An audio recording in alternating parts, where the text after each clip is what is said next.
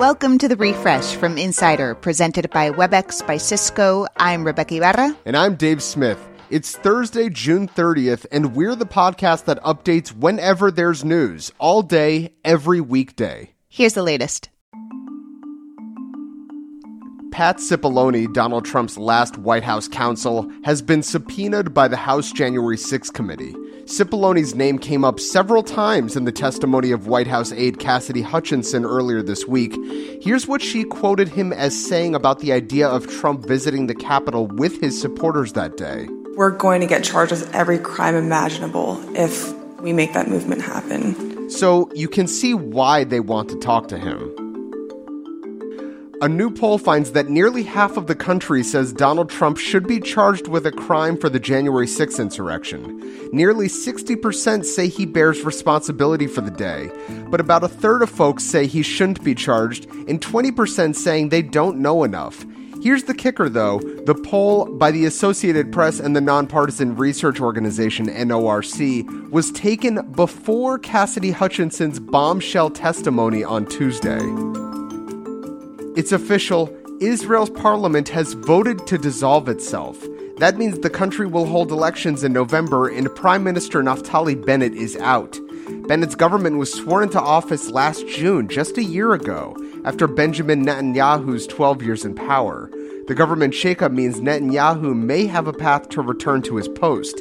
Netanyahu has been under investigation for corruption since 2016 and was indicted on bribery and fraud charges in 2019.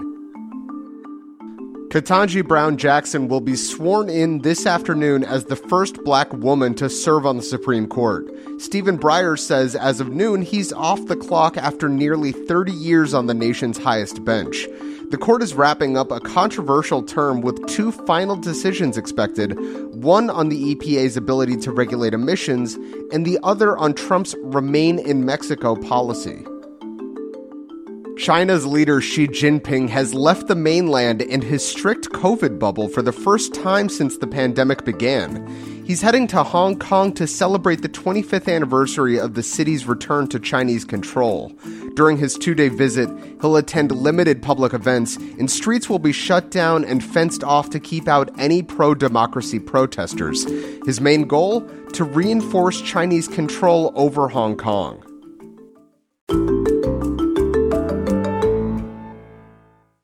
Today and every day, we're updating the Refresh from Insider as news happens, so check back whenever you want to know the latest.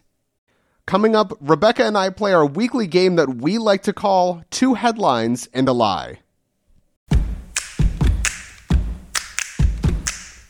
The changing world of hybrid work offers new possibilities. WebEx enables them with an open platform and many integrated partners, like Envoy, Tandem, and Miro.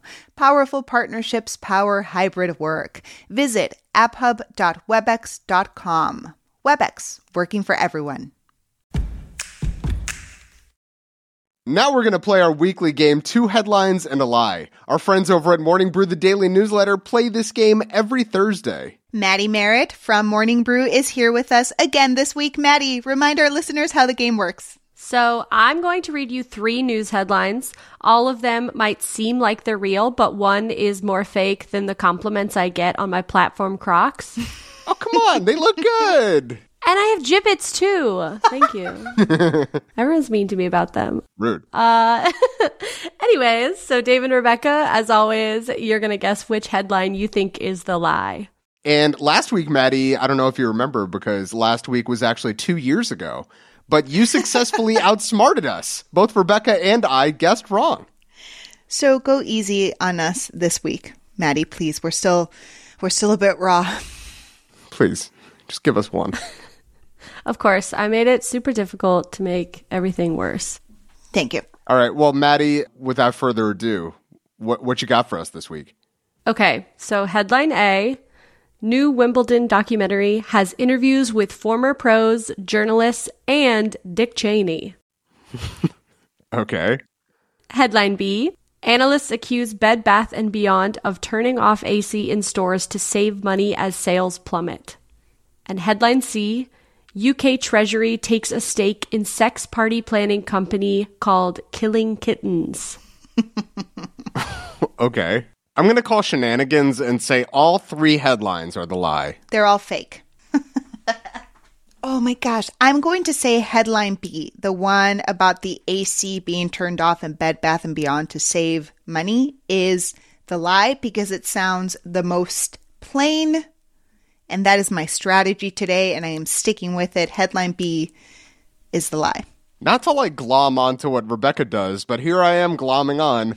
I agree. I feel like to me that one feels like the fake headline because, yeah, Dick Cheney being interested in tennis, like that kind of seems realistic. Like something he might be into. And then the third one,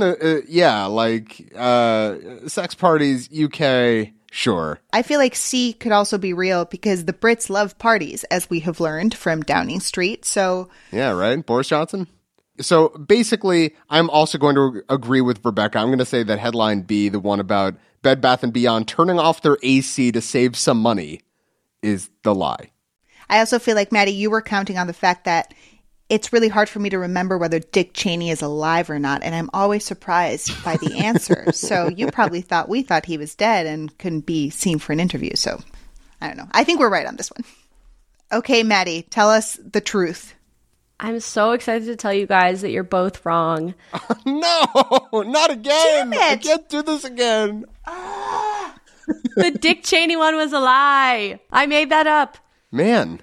Damn. Well, tell us about the real headlines, Maddie. I would love to. I made up the Dick Cheney one.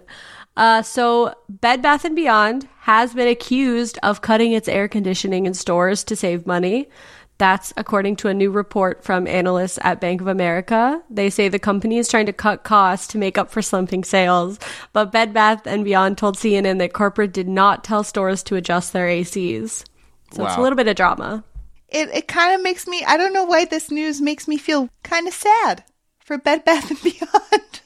I bet Bed Bath is like, look, we got towels. If you're hot, just grab a towel and just mop up your head. They're like, it's like a store of fans. So I feel like they could just turn all the fans on.